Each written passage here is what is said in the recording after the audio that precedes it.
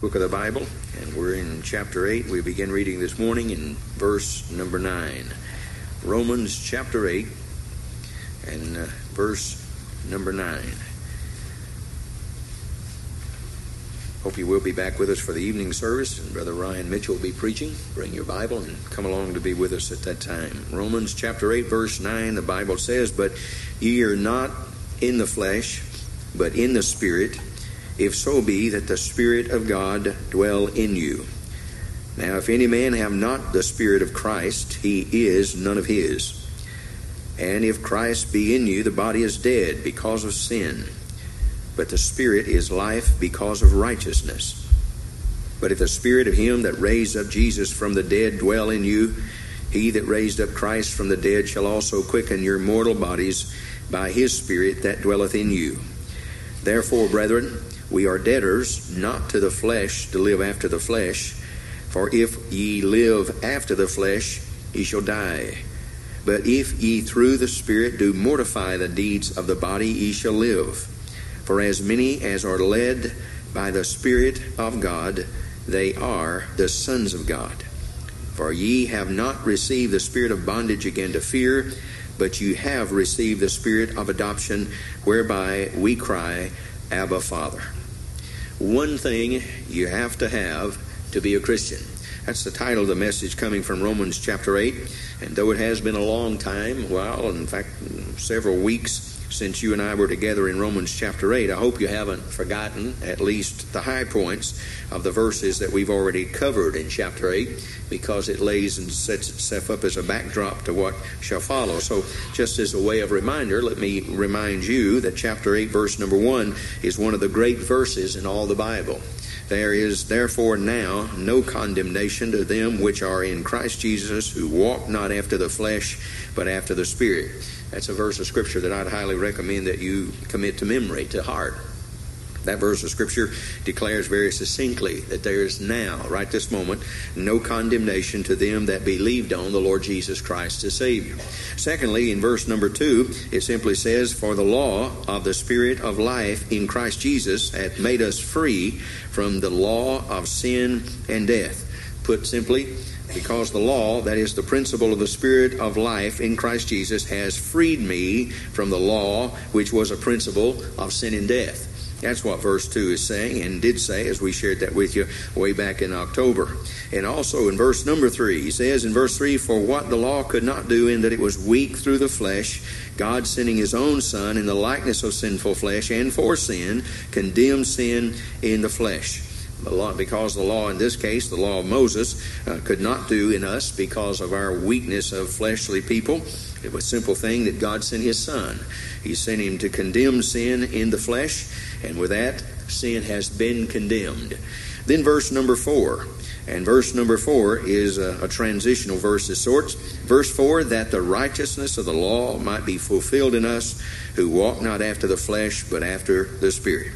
And that tells you why he did what he did in verse number 3. "So that, or that, in order that the righteousness of the law might be fulfilled in you, God sent his Son." And that's what his Son did. I remind you now, as I reminded you back in October, that when we studied this verse and this passage of Scripture between verse 3 and verse 4, there is no contradiction.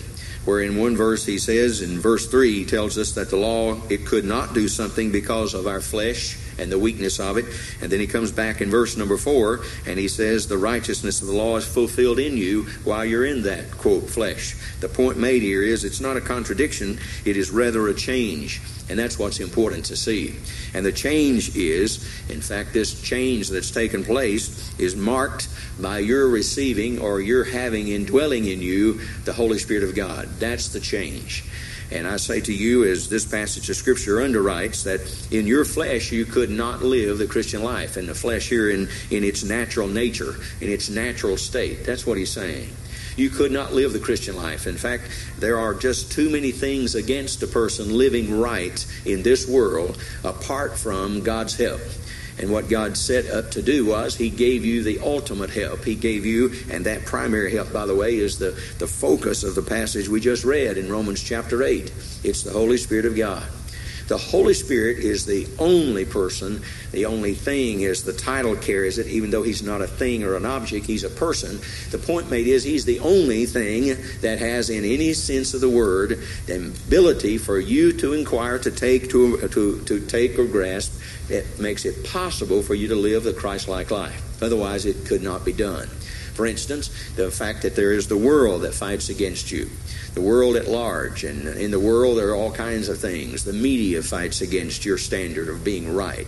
The government fights against it. Did you realize that the United States government actually is better off, at least from their perspective, when we Christians do not raise our voices to hold our system to accountability? Did you know that all the things that are corrupt in this country are all the things that are run counter to what the Bible would teach ought to be done? And you know who it is who keeps reminding the government that we need to abstain from those kinds of things? Even in political parties, when someone like an Alan Keyes leaves one part of the country and goes to Illinois to run in an office, who it was who raised the greatest voices against that? It was the Christian community. They said it's not right. It's no more right for him to do it than it was for Clinton's wife to go to New York and do it. But it was the Christian community. One radio station received over 3 million contacts from believers who said it's just not right. They voted conservative, but they were against wrongdoing. You see, the world and the government and politics always plays by the rules that gets them what they want, not by the standard of what the Scriptures teach. So even this world is against you. Your United States government does not stand in your corner for right always. It will do what's expedient often. And sometimes, even as the case with in this great aid that's going out. As I spoke to Lucinda moments ago, we will not as a church do anything until we get word from our mission programs around the country to see what is the necessary and needful thing. It's always been a thing. Every time the United States of America has been generous and kind and gracious in what they've given, there's always been a crook somewhere who intercepted our goods. Every single time. The American Red Cross has got it documented. There have been millions of dollars that have gone from this country that have never once gotten to the people who need them because there are people who are crooks out there. There are people who do not have the Holy Spirit who indwells them. I tell you that the world, the flesh, and the devil work against everybody living in any kind of likeness to what God ordained. And the only way you can, or I can, is because God put some of Himself in every one of us by His Holy Spirit. That's the only way it's possible. So the passage in Romans chapter 8, the backdrop of that is there's the problem of the flesh in verses 1 through 4. And then when you come to chapter number 8 and verse number 9, he says, but I got good news for you. Here's how it's possible.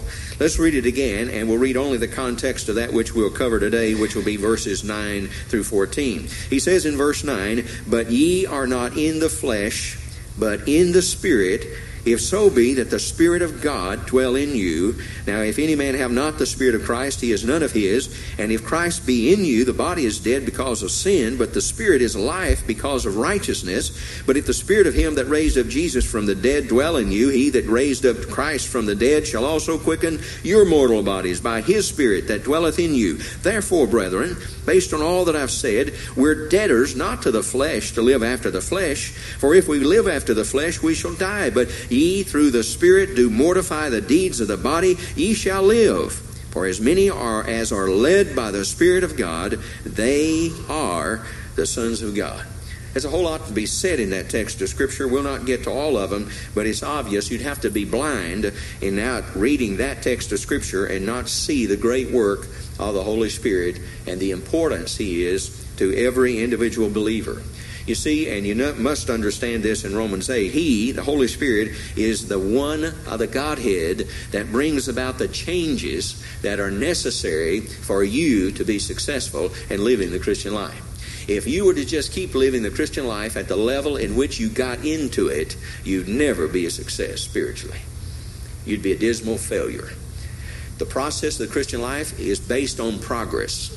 It's based on growth. That's why the Bible says, but grow in grace and knowledge of our Lord and Savior Jesus Christ. The basis is if you stay where you got in, you'll be a dismal failure. You'll forgive me. There are folks in this city, this county, I hope not in this church, who are exactly at the same place now as it was the first day they came to faith in Christ. They have not grown in grace. They have not given themselves to a daily reading and digesting of the Scriptures. They have not given themselves to daily prayer. They have not given themselves to an exercise of their spiritual muscle, as it were. They have not grown. They have not matured. They are no further into the Christian life today than they were the moment they trusted Christ as Savior. And then they wonder at why that life doesn't have all those glitz and glitter that some other Christians have. I submit to you the basis is that the Spirit of the Lord came into your house, your tabernacle, your temple, to do a work in your life so that He could move you from glory to glory, from one level of spirituality to another level of spirituality. But there is one thing for sure. He never works where He's not welcomed. If you're happy with where you are, you don't have to worry about it. The Holy Spirit will sit back in a corner and let you do your thing. Oh, He may convict you, but after a while, even the still small voice sounds only as a whisper. And after a while, He'll not ever even seem to be present. You'll be doing your thing, and He'll be unhappy, ill-content, as it were, dwelling where He is. And the fact of the matter is, that's what this passage of Scripture is all about. It's about the believer understanding the kind of environment that the Spirit of God does His best work. It is a point of fact, and it needs to be understood. The Holy Spirit is the change agent of the Godhead. You must get a grip of that, because to miss that is to miss a major fundamental truth of the whole Bible. The Holy Spirit is the change agent of the Godhead. And I mean that, and the best way to get it is, and if you'll allow me, let me take you on a brief survey of the Scriptures for a moment. Let me call your attention back to Genesis chapter 1. You can either listen or turn. In Genesis chapter 1, in verse number 1, the Bible says, "In the beginning God created the heaven and the earth. And the earth was without form and void, and darkness was upon the face of the deep, and the Spirit of God moved upon the face of the waters." The fact is, that's the Holy Spirit's first major work, was in Genesis chapter 1 and verse number 2, and it's the work of creation. And what we really understand from the Hebrew word is that when the word moved is used, it literally carries the idea of fluttered or energized. Most agree that though God, as the Father was to speak and the world came into existence, and it was, as it were in this case, without form and void, and in many cases would say lifeless. What the Holy Spirit did, He brought life to it. He energized it to give it the field forces, all the things that are in this earth that are necessary for there to be life here. It is believed that in this context, it means that the Holy Spirit was the one that brought that change about in creation. There's a second major work. This is found in 2 Peter chapter 1 and verse number 20. The Bible says this, 2 Peter chapter 1 verse 20, "Knowing this first, that no prophecy of the Scripture is of any private interpretation. For the prophecy came not in old time by the will of man, but holy men of God spake as they were moved by the Holy Ghost." This is talking about the second major work of the Holy Spirit, and that is inspiration. Not only the creation of the world in the sense of energizing and giving life to this earth, but also the business of taking words and putting them on paper and energizing those words, as it were, to be inspired text, and God, as it were, using those then to direct lives. The inspiration of Scripture. The Holy Spirit was a major factor there. I call your attention to Luke chapter 1. In Luke chapter 1, in verse number 34 and verse number 35, Dr. Luke says, "Then said Mary unto the angel, How shall this be, seeing I know not a man? The angels answered and said unto her, The Holy Ghost, the Holy Spirit, shall come upon thee, and the power of the highest shall overshadow thee. Therefore also that holy thing which shall be born of thee shall be called the Son of God." Not only creation and not only inspiration, but the Holy Spirit had a work in the incarnation, the bringing of God down to man. The fact that Emmanuel, God with us, was brought about by a work of the Holy Spirit. And I say to you that it's no small work, because that presented us with a Savior, a sinless Savior, wrought by the virgin birth of the Son of God. Then I call your attention to a passage in John chapter number 3. In John chapter 3, note carefully if you would, the passage begins in verse number 5. John chapter 3, verse number 5. The Bible says in John chapter 3, verse number 5, "Jesus answered, Verily, verily, I say unto thee, except a man is born of water and of the Spirit, he cannot enter into the kingdom of God. That which is born of the flesh is flesh, and that which is born of the Spirit is spirit. Marvel not that I say unto thee, or said unto thee, ye must be born again. The wind bloweth where it listeth, thou hearest the sound thereof, but canst not tell whence it cometh, and whither it goeth. So is every one that is born of the Spirit. The fourth great or major work of the Spirit of the Lord is that of regeneration. Regeneration. Changing a person who is, as it were, born of flesh, being born as of spirit. And in this case, the Holy Spirit of God is the one who does that great work. Now, another passage in this one in the New Testament epistles. Look at 1 Corinthians chapter number 1. 1 Corinthians chapter number, I'll actually make it 2. 1 Corinthians chapter number 2, not 1. 1 Corinthians 2, look at verse number 12. 1 Corinthians 2, verse 12, now we have received not the spirit of the world, but the Spirit which is of God, that we might know the things that are freely given to us of God. Which things also we speak, not in the words which man's wisdom teacheth, but which the Holy Ghost teacheth, comparing spiritual things with spiritual. But the natural man receiveth not the things of the Spirit of God, for they are foolishness unto him.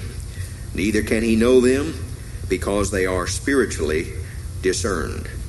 What he's talking about in this context is another great work of the Holy Spirit, which is illumination.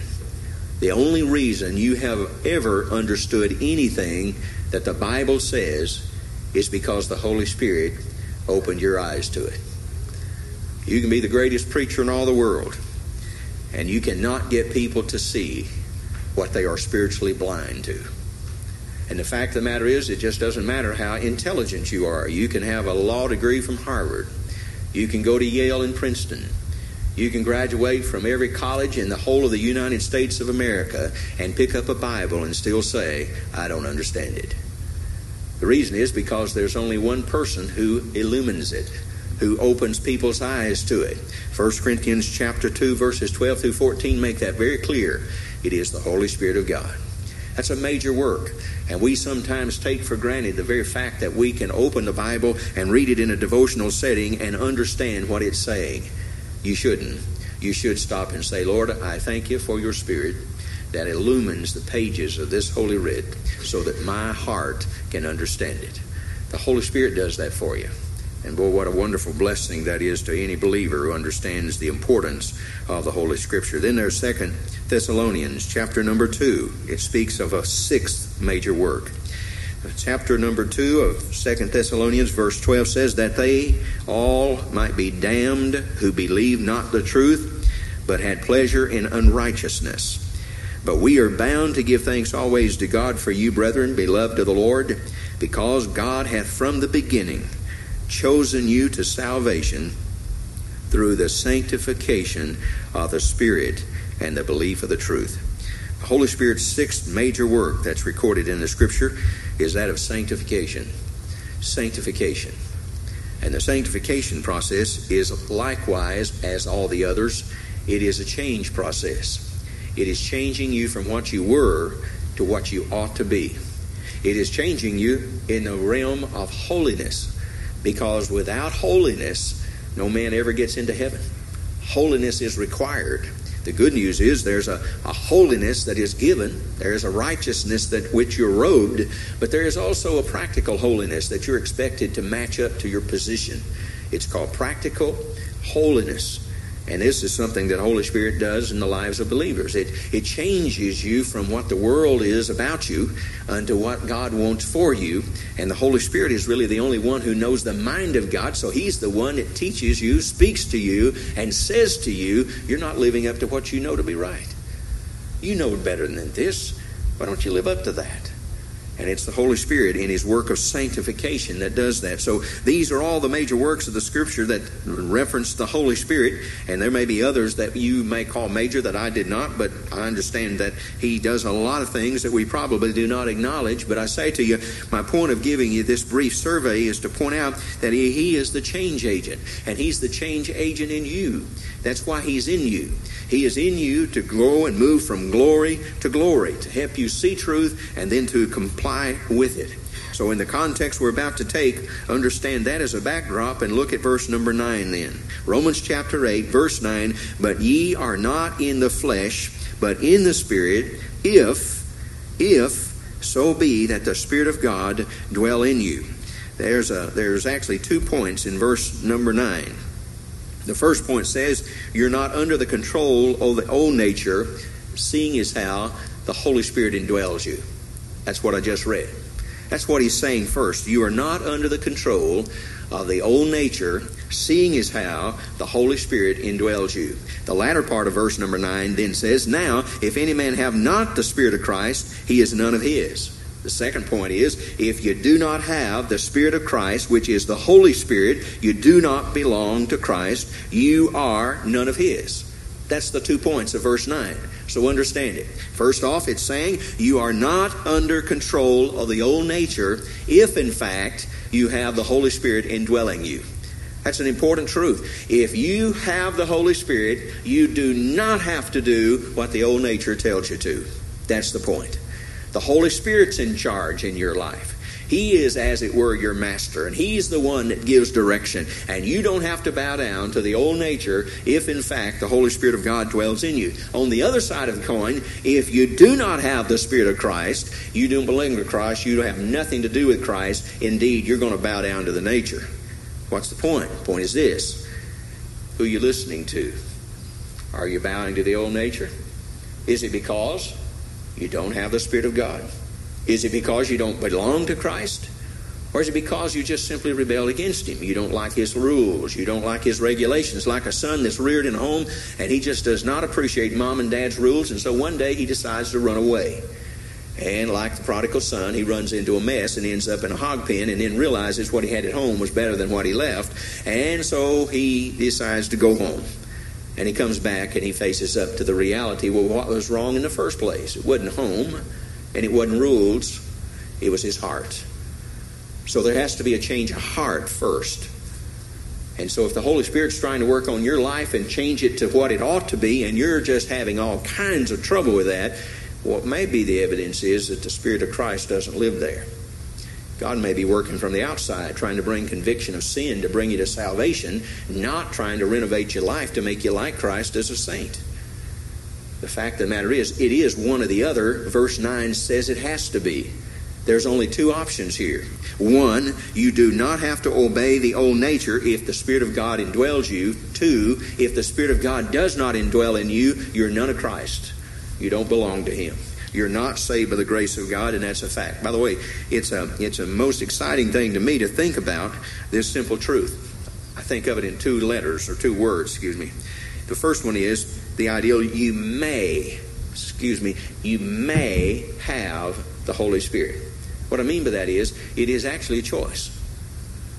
Believe on the Lord Jesus Christ and thou shalt be saved. When we get saved, we receive the Holy Spirit. So you may have the Holy Spirit. Put another way, according to this text, you must have the Holy Spirit. If you don't have the Holy Spirit, 1, you're not born again, saved by the grace of God, and 2, you're not going to heaven. That's a flat statement in verse number 9. And you need to keep it before you and don't let it get away from you. Don't let it sink away as if it's insignificant. It's extremely important. If you have the Spirit of God, you're going to heaven. If you don't have the Spirit of God, you're not. If you have the Spirit of God, you do not have to obey the old nature. You do not have to be controlled by it. You can say no to sin. Note something else, and this verse was tucked away in the book of 1 John, but a verse that I think is very important, and I would recommend you look at it. It's in 1 John. It's in chapter number 3, and it's in verse 24. 1 John 3:24 says this. 1 John 3:24, and he that keepeth his commandments dwell in him, and he in him. And hereby we know that he abideth in us by the Spirit which he hath given us. What that verse of Scripture says is that it's Christ in you. The same thing that Colossians 1:27 says, Christ in you, the hope of glory. And hope there doesn't mean uncertainty, it means absolute certainty. Christ in you, the certainty of glory. And what 1 John chapter 3 and verse number 24 is saying is simply that the Holy Spirit inside of you assures you you have Christ. The Holy Spirit is Christ in you. That's what 1 John 3:24 is saying. The Holy Spirit in you is making it possible for you to say, Christ dwells in me. That's how he dwells in you. Christ is a person. He's seated at the right hand of the Father, but he indwells every believer by the Holy Spirit. 1 John 3:24 is an absolute evident text of that truth. So don't let folks throw you into a loop, and those who criticize our reasoning that the Holy Spirit indwells us or Christ indwells us, they'll come back and say, hey, you can't prove that. Oh, yes, we can. 1 John 3:24 declares it succinctly. Holy Spirit is Christ in you, and that's why Romans 8 and verse 9 says, if any man have not the Spirit of Christ. That's why it says that. 1 John 3:24, that's why it says it in Romans 8:9. Therefore, if any man have not the Spirit of Christ, he is none of his. Doesn't belong to him, has no relationship to him. And by the way, the interchange of those titles, the Holy Spirit, the Spirit of God, the Spirit of Christ, they argue for the deity of Jesus Christ. They argue for the deity of Jesus Christ. You have the Spirit of God, you have the Spirit of Christ, and you have the Holy Spirit. And we know them to be all the same thing, all the same person. What's interesting is what we were taught in hermeneutics. Things equal to the same thing is equal to everything else it's equal to. That is, said another way, things equal to the same thing are equal to each other. So in this case, all these Spirit of God, Spirit of Christ, the Holy Spirit, these are all equal to each other, and they're equal as a sense. They make the point that Jesus Christ is deity because he is the God of which this Spirit comes. Notice something else, and this is in verse 10. In verse 10 of Romans 8 says, and if. And by the way, it's noticeable all the ifs in the context of Romans 8 through here. In verse 10, and if Christ be in you, the body is dead because of sin, but the Spirit is life because of righteousness. It's an interesting thing in verse 1 of chapter 8 that it talks about in Christ Jesus. Therefore, there is no condemnation to them which are in Christ Jesus. But in verse 10, it's Christ in you. One is, as we say in verse 1, is positional, and here it is possessional. You know, he is in me and he works through me. I would remind you to keep before you a very practical and important perspective, and that's found in 1 Corinthians chapter 6. It says, what know ye not that your body is the temple of the Holy Ghost which is in you, which you have of God, and ye are not your own? For ye are bought with a price, therefore glorify God in your body, in your spirit, which are God's. This is an important point based on what verse number 10 of Romans 8 is saying. Your body is the temple of the Holy Spirit. What that simply is suggesting to you, that is why you should not abuse your body with drugs and smoking and drinking and overeating and whatever else. Why? Because the Holy Spirit was sent there to help you monitor what you do with your body, so that your body could do what passage in Corinthians says, in whatsoever you do in word and deed, do all to the glory of God. Whatsoever you eat or drink, whatever you do, whatever you take into this body, whatever comes out of this body in the sense of words and verbiage, everything about you coming from this temple, the intent first is to bring honor and glory to the Lord. So you should not do anything to this body that in any way deters from, distracts from bringing honor and glory to the Lord. So it's important to keep before you that this body you and I have as believers is the temple of the Holy Spirit. I am amazed of how many people, we talk about this among, we call common folks, whether it be at the barber shop somewhere, and this has come up on a couple occasions, and they find out you're a reverend, and they say, oh, Reverend, I'll tell you, I just really, I respect church, and boy, I just want to do what's good and right and all that. And this guy will say, I'll tell you what I'll never do, Reverend. You'll never catch me smoking in a church. And we always come back to the same issue. My friend, you speak out of ignorance. The fact is, if you've been saved by the grace of God, your body is the temple, the church of God. It's not a building that sits on the hill at 751 Nineveh Road. When we leave today, the Holy Spirit leaves today. When we arrive, He arrives. It is not this building that He is so sacredly concerned about protecting. He indwells your body, and that's what He's working on to protect, to bring honor to His name. So wherever you go and whatever you do, the ideal is it's that body that you represent, and in that body representing the glory of God. So what are you doing with it? There's another facet to this perspective, and this you must keep true, and this is in 2 Corinthians. 2 Corinthians in chapter number 5. Listen to what Paul writes. 2 Corinthians chapter 5, verse number 1. For we know that if our earthly house of this tabernacle were dissolved, we have a building of God, a house not made with hands, eternal in the heavens. For in this we groan earnestly, desiring to be clothed upon with our house which is from heaven. If so be that being clothed we shall not be found naked. For we that are in this tabernacle do groan, being burdened, not for that we would be unclothed, but clothed upon, that mortality might be swallowed up of life. Now He that hath wrought us for the selfsame thing is God, who also hath given unto us the earnest of the Spirit. Therefore we are always confident. By the way, note how he's confident and what his confidence is based on. It's based on the earnest of the Spirit. We have this earnest of the Spirit. Therefore, we are always confident. We're confident because we have a guarantee. That's what he's telling you. I have a guarantee. It's in writing, and therefore I'm absolutely sure what I'm about to say. Confident knowing that whilst we're at home in the body, we are absent from the Lord. For we walk by faith and not by sight. For we are confident, I say, and willing rather to be absent from the body and to be present with the Lord. The point made of the text is that the Holy Spirit was given to you to give you confidence that one day you're going to get home to heaven. That's what the text is saying. We're confident of this. We're absent from the Lord right now. That's right. But the Holy Spirit shows up constantly reminding us, but you're not home yet. I'm working in you and working through you for the time you're in this journey, but I'm here to tell you, you're going to get home. You're going to get home.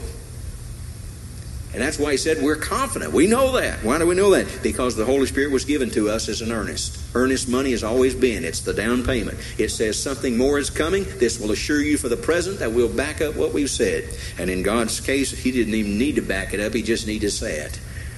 And he said, I'm giving you my Spirit, and therefore you can be confident that while you're absent from the Lord and you're down here doing what you're supposed to be doing, you can be assured of this. You will get home. Why? Because my Spirit's inside of you, and you're not your own. You've been bought with a price, and your body is my temple. I'll guarantee you I'll get you home. Because you don't belong to yourself. You're not on some ship on some faithful sea out there bouncing around with the waves. No. He has your number, name, and serial code. You're going to get home. And that's what he's pointing out. And I say to you that there ought to be a great encouragement to that. Verse number 10, he says it again, and it's important to keep before you not to miss the point. Verse 10, and if Christ be in you, the body is dead because of sin, but the Spirit is life because of righteousness. He's saying, yeah, are you going to die? Sure, you're going to die. We're all going to die because of the sin nature. It was in man. In fact, that we were all sinners. We were born that way. That's appointed unto man once to die. That's all because of sin. But I've got good news for you. I've got good news for you from verse number 10. But the Spirit is life because of righteousness. As if he cannot wait to give you all the good news. And in fact, he hurries into it almost. And the point here he makes in verse number 11. But, verse 11, but if the Spirit of him that raised up Jesus from the dead dwell in you, he that raised up Christ from the dead shall also quicken your mortal bodies by his Spirit that dwelleth in you. Since the Holy Spirit of God indwells you, and since the Holy Spirit of God is the Spirit and power, the change agent that raised up the Lord Jesus Christ from the dead, I have good news for you. Yes, you're going to die. Death is just the consequences of sin, and it is appointed unto everybody to die. But the good news is this: since the Holy Spirit indwells you, and since the Holy Spirit is the one who raised up Christ, the assurance God gives us is he will also quicken your mortal body. He will raise you up just the same way he raised the Lord Jesus Christ up. It will be a done deal, and you don't have to worry about it. But perhaps you're sitting here this morning and you've never believed on the Lord Jesus Christ as Savior. You say, Pastor, there's one problem. I have no relationship to the Holy Spirit. I'm not a believer. Oh, yes, you do. Oh, yes, you do. Every lost person has a relationship to the Holy Spirit. In fact, it could be stated that the very basis of his coming back after the Lord Jesus Christ ascended, you remember the passage says that the Lord Jesus Christ, when I go away, I will send another comforter. Another in the Greek has a definition defining the word, another of the same kind or another of a different kind. And when he said another, he meant another of the same kind. When I go away, there'll be another coming of the same kind as I am. So I'll not leave you comfortless. Greek word is orphanios. I won't leave you orphans. You won't be left orphanaged. You won't be people who will have to wander around as if there's no direction to your life. I'll assure you, I won't leave you that way. But I'll tell you what we'll do. When the Holy Spirit of God comes, he will reprove, and the word is convict in our language. He will reprove the world of sin, righteousness, and judgment. You know what he was saying? He has a relationship to everybody on this earth. His whole ideal of coming was to reprove, convict the world of sin, righteousness, and judgment.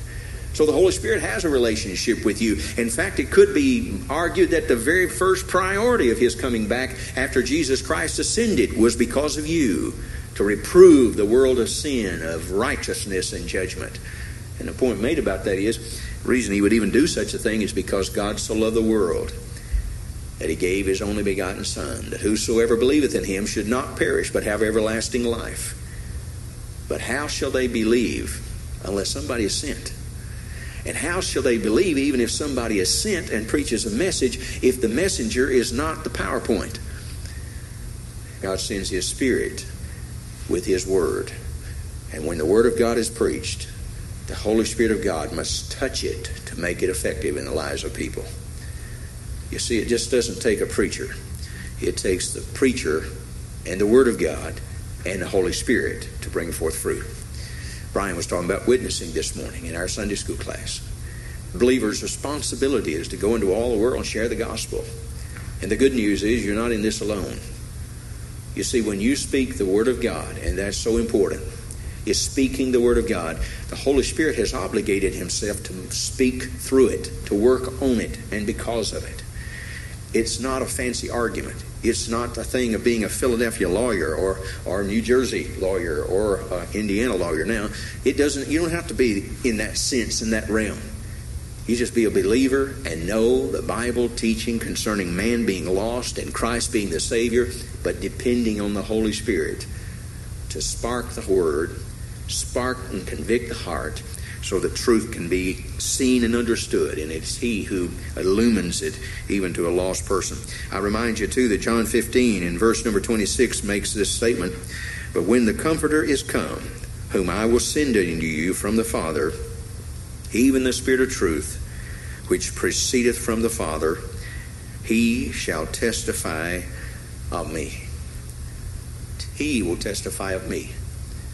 Just be careful that you don't get caught up in talking about yourself or our church or this preacher or whatever.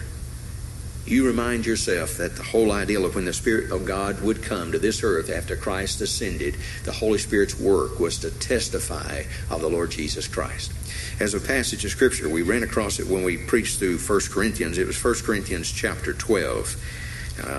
This verse of Scripture, even when I went through it the first time, it always seemed to hit me. But 1 Corinthians chapter 12 and verse number 3 says, "Wherefore I give you to understand that no man speaking by the Spirit of God calleth Jesus accursed. The point he makes, and there's a contextual discussion and debate probably over all the reality of it, but the fact of the matter is, what it boils down to is that the typical thing is that people who have the Holy Spirit would not call Jesus Christ accursed. They would not speak ill of him. They would not speak in terms that would be in any sense depreciating of him or blasphemous of him. The Holy Spirit would not permit that. That would be something that no true believer could get away with without the Spirit of God just shutting him down and convicting him and just deeply distressing him. It just would be next to impossible. And according to this text of Scripture, it is impossible. It just couldn't happen. So the point made about it is that therein is why people speak so unappreciatively of the Lord Jesus Christ out in this world. I read a piece a few days ago in a magazine of a testimony of a man before he became a Christian. And the things he said about Jesus Christ in that article were almost more than I could read. He said some very mean things about our Savior. I remind you now that he's come to faith in Christ. Obviously this bothers him deeply, but he said it, and it was in print.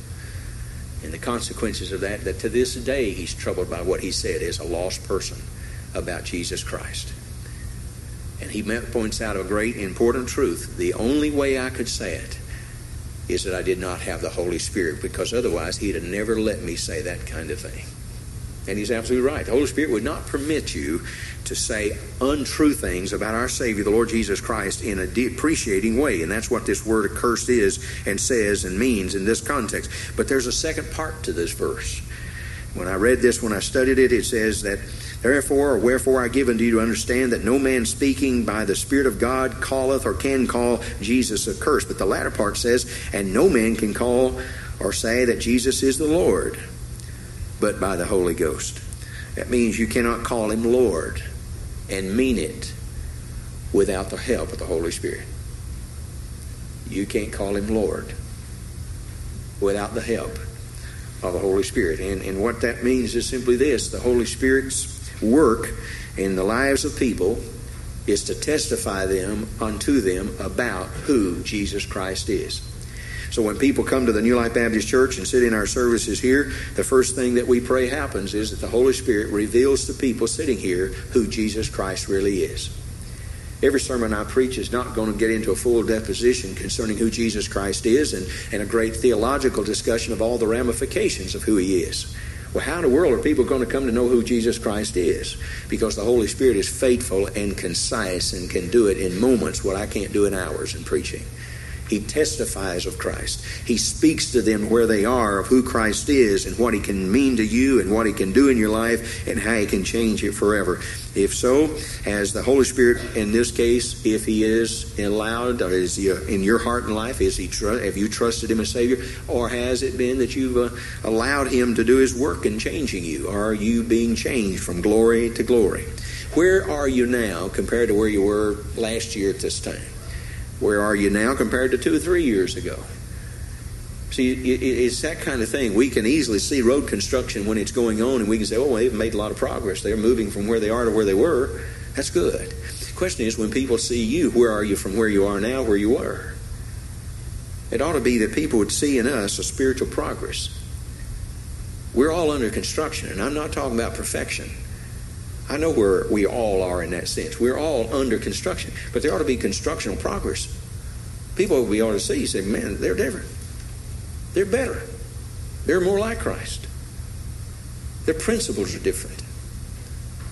You know, I was reading this week about a case of a family talking and training their children. I think they made a good point. And this point made was that they were talking about training and helping their children to understand that our government teaches people not to wait for anything. Not to wait for anything.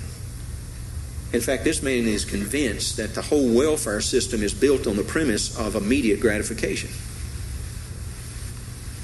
Get it right now. I need it right now. And it pushes the government into seeing and perceiving compassionate needs immediately because people don't want to wait. Now, I'm not hard-hearted, or at least I don't think I am. You can make that judgment on your own. But the fact of the matter is this. All through the Christmas holiday, we had people calling the church almost daily wanting more money, more help, and whatever. And one such conversation came through an afternoon while I was in my office. And in the conversation, this man began to tell me why he needed help from the New Life Baptist Church. And he was not backward, and he was not bashful, and he was not reluctant to tell me what he had, what he was giving, and what he was getting from us if we could give it. This man had already spent $475 on his family for Christmas.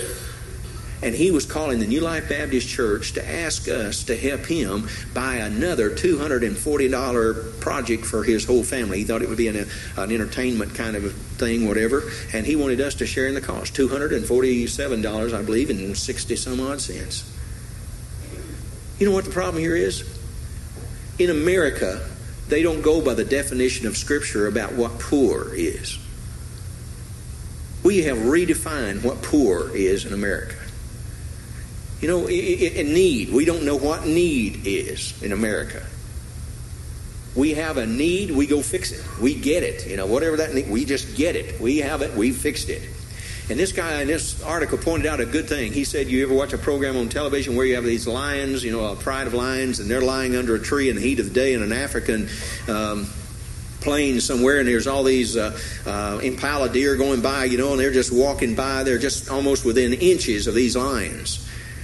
And you look at that picture and says, what's wrong with this picture? Why aren't these lions grabbing these impala deer and killing them and stacking them in the shade for future use? Because an animal, in some sense, has more sense than Americans. It doesn't take more than it needs. We have a sense we measure need by stacking the deer in the corner and waiting for later on I won't have to run. They're right here on my doorstep, so kill them and store them. God's animal life doesn't work that way. It takes the need at the moment, and if its need is met, then it doesn't harbor anything else. Now, he's not talking about future investments, and it's not talking about storing up for days when you may need help. It's not talking about it. It's talking about what we use the word need. But I say to you, and I say to my own heart at the same time, there is a sense in which Holy Spirit works in our lives to try to show us things concerning our children and teaching them concerning the matters of getting their needs met and teaching them what their immediate need is and what that need is and how it's met, and not just met for temporary time but eternal ways. That is folks in conversation 2 days ago with talking about their children, and this discussion centered around one of the children not being saved. And they asked me a question, and the question was very simple. How would you try to lead this child to faith in Jesus Christ? I said, I wouldn't. And they said, you wouldn't? I said, no. Not until the child is convicted of their sin and need of Christ. You said, well, would you just tell them they need to trust Christ? Oh, certainly. I'd just be continuously saying to them that I hope my life reflects to you that Christ has come to this world to die for sinners, of which we all are. And as God speaks to your heart and causes you to see that, you need to trust Christ as Savior. But you don't need to do it until you see it in your heart. If you do it prematurely, it won't be conversion. It'll be a contriving to please mom and dad. And that won't get you into heaven. Getting into heaven is based upon having the Holy Spirit. Having the Holy Spirit is based upon you truly believing on the Lord Jesus Christ and being regenerated. They don't go in optional choices. You know, you don't believe on Christ now and 10 years later get the Spirit of the Lord. The moment you believe on Christ, He comes to live and indwell you, and He comes with purpose to remodel your life. To remodel your life. To take you from where you are to where you ought to be. And none of us are where we ought to be, so it's an ongoing construction project. And by the way, as I say in our counseling sessions, you know, submission is the key word in living a Christian life. Submission, no doubt about that. The ideal of and intent to be and understand where I am in the plan of God and His program. And the passage in Ephesians is a great one. It says, and be not drunk with wine wherein is excess, but be filled with the Spirit. That's interesting because it comes before an admonition to submit. Because you cannot submit unless the Spirit of the Lord helps you do so. It's an impossibility. It's against every grain in your body, every fiber of your being, every cell that makes up who you are. Because we are born of flesh. We were born sinners. And our hearts are in this tent of attitude of I'll do it my way, I'll do it on my own terms, and nobody needs to tell me how to do it. But when the Holy Spirit comes in, He says, look, here is the way you've been going, and we need to change that. We're going to start going in this direction. And it takes submission, and only He can provide that. This morning, I ask you to submit to one thing, to the Lord and His plan for your life, to make sure that you do that which He would be pleased with, and it begins, obviously, with the matter of salvation. If you're here without Jesus Christ, you've never believed on Him as your Savior, I would encourage you to do so this morning. And in doing so, I would remind you that when you trust Christ, the Holy Spirit of God moves in. He moves in not just so you can depend on Him when you pray, and He can pray for you, which He does. Romans 8 says when you can't explain yourself to God, the Holy Spirit prays. And there's no doubt about that. But that's not the big reason. The big reason is that He is the foreman of a whole change process for your life. And He's also a guarantee that you belong to Christ. And one day, someday, you'll get there. But while you're here, He has a whole list of things He'd like for you to do. And I say to you this morning, the question is, have you submitted to what He wants you to do? It may be there are young men in the church whom God has spoken to about a call to ministry, call to preach, call to the mission field. Maybe some young ladies in here, God's laid His hand upon them, that they are to be Bible-believing Christian teachers, to go out into the community and in government schools even, and teach God's Word. It may be that. I don't know what it is. That's not my calling to tell you what yours is. What mine is to tell you that God has, through His Spirit, a plan for your life, and the Holy Spirit's been given to you to help you carry it out. I can't think of anything worse than for God to do all that He's done and work in all the departments He has to give you His Spirit that did all these wonderful major works, and for you not to cooperate with the Holy Spirit in getting the job done that He's assigned you before you get home. You imagine that? I mean, just think of it this way. What if when God the Father spoke and said, let there be, and there was all the earth, and it was without form and void, and then the Holy Spirit's over here, and He is somewhere out running around chasing deer. And He was supposed to be there moving up on the face of the water, and He was out of place. Didn't do His job. Now, you know that, and I know that would never happen, because God is God, and He'd never do that. But what God put in us was the Holy Spirit that would help us to do what God ordained us to do. And if we're not doing it, you'll forgive me, but it's almost like He wasted the Spirit. See? He put the Holy Spirit in us to help us toward that goal.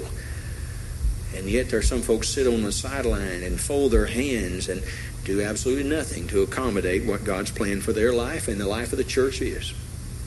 I'm telling you, that won't be looked over lightly, because the work is too important and too eternal. Do you know Christ?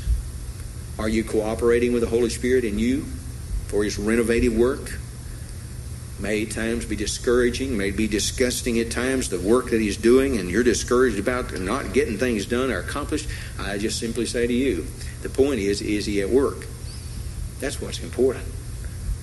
And if He is, cooperate with Him. Submit to whatever He's planned. Our Father, we thank You for Your Word, and we thank You for Romans chapter 8. And we thank You especially for the Holy Spirit. Thank You for His faithfulness in working with us and dealing with us at times when we are uncooperative and times when we may be downright rebellious. We thank You for Your faithfulness in continuing to deal with us according to Your grace. And today we would ask You that Your Spirit might in fact have free reign in our hearts, that we would submit ourselves to His leadership, His rulership, His lordship.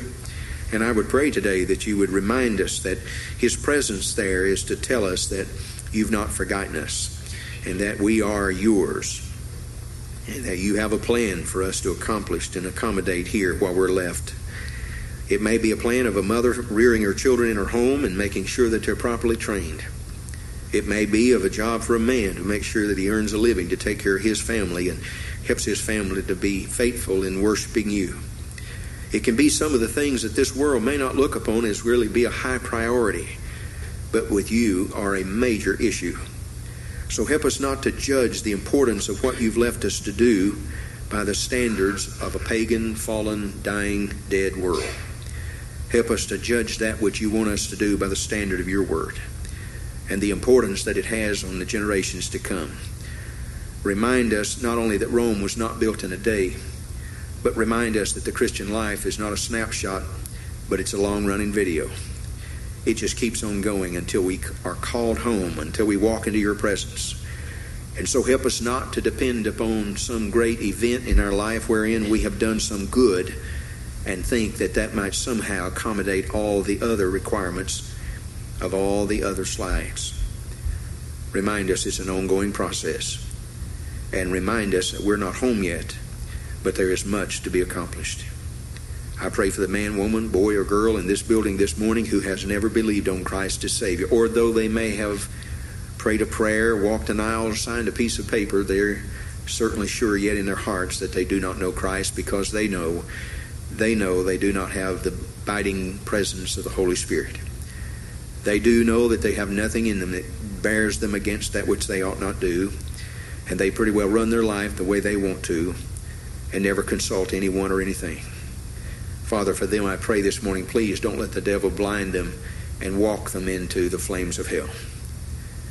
Remind them that the devil is a deceiver, and he does not even mind you being a little religious as long as you do not believe on Christ. He does not even mind that you tell people you know Jesus Christ. If in fact you don't, he would even encourage that. So Father, remind us that your word is the one that sets the tone and is the measurement for whether or not we are really truly born again.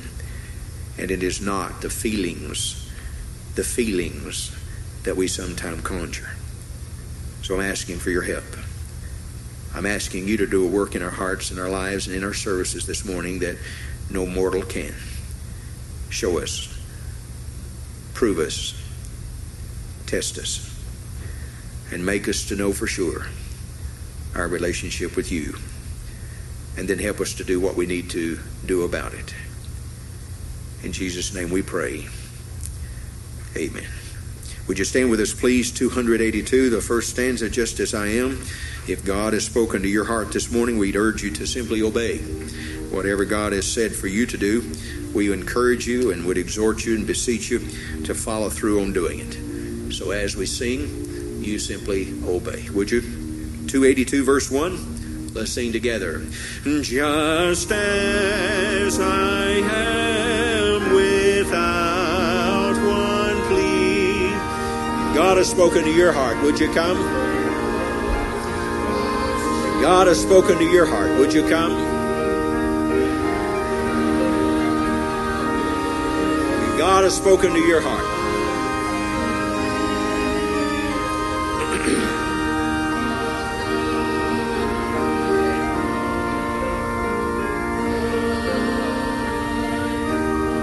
Thank you very much. Thank you for your attention and your time. And may the Lord bless you for being with us. And do please come back and be with us tonight. Bring your Bible. Get into God's Word. Brother Ryan, as he opens the Scriptures to us, I hope you'll come be with us 6 o'clock for the evening service. Let us pray, please. Our Father, thank you for the Holy Spirit. Help us to be compliant with Him, and help us to submit ourselves to your will through His leadership. And I pray that even this day that you'll bless your word as it going forth in the Sunday school hour and here in the worship service. And then again as we come to the evening service, I pray for Brother Ryan as he opens the Scriptures to us. May your Spirit direct us through the truth we hear. And Father, I do thank you for a work that you have accomplished in the lives of believers over the years. And I pray that ours might also be a heritage that would bring glory to you long after we are gone. Remind us that this is not our home. We're just passing through here, and it's important that we leave a legacy of hope and faith in the Lord Jesus Christ. And so help all that we're doing now account for purposes fulfilled as we sign off. Guide us as we go. Give safety and protection to your people. Protect them and bring them back to the evening service, and bless this new week in the new year. Help us to honor and glorify you in it. And bless the work of the New Life Baptist Church. Help us to be more effective and more fruitful. And help us to do those things which bring much honor and much glory to you. In Jesus' name we pray. Amen. May the Lord bless you and keep you until we meet again. You are dismissed.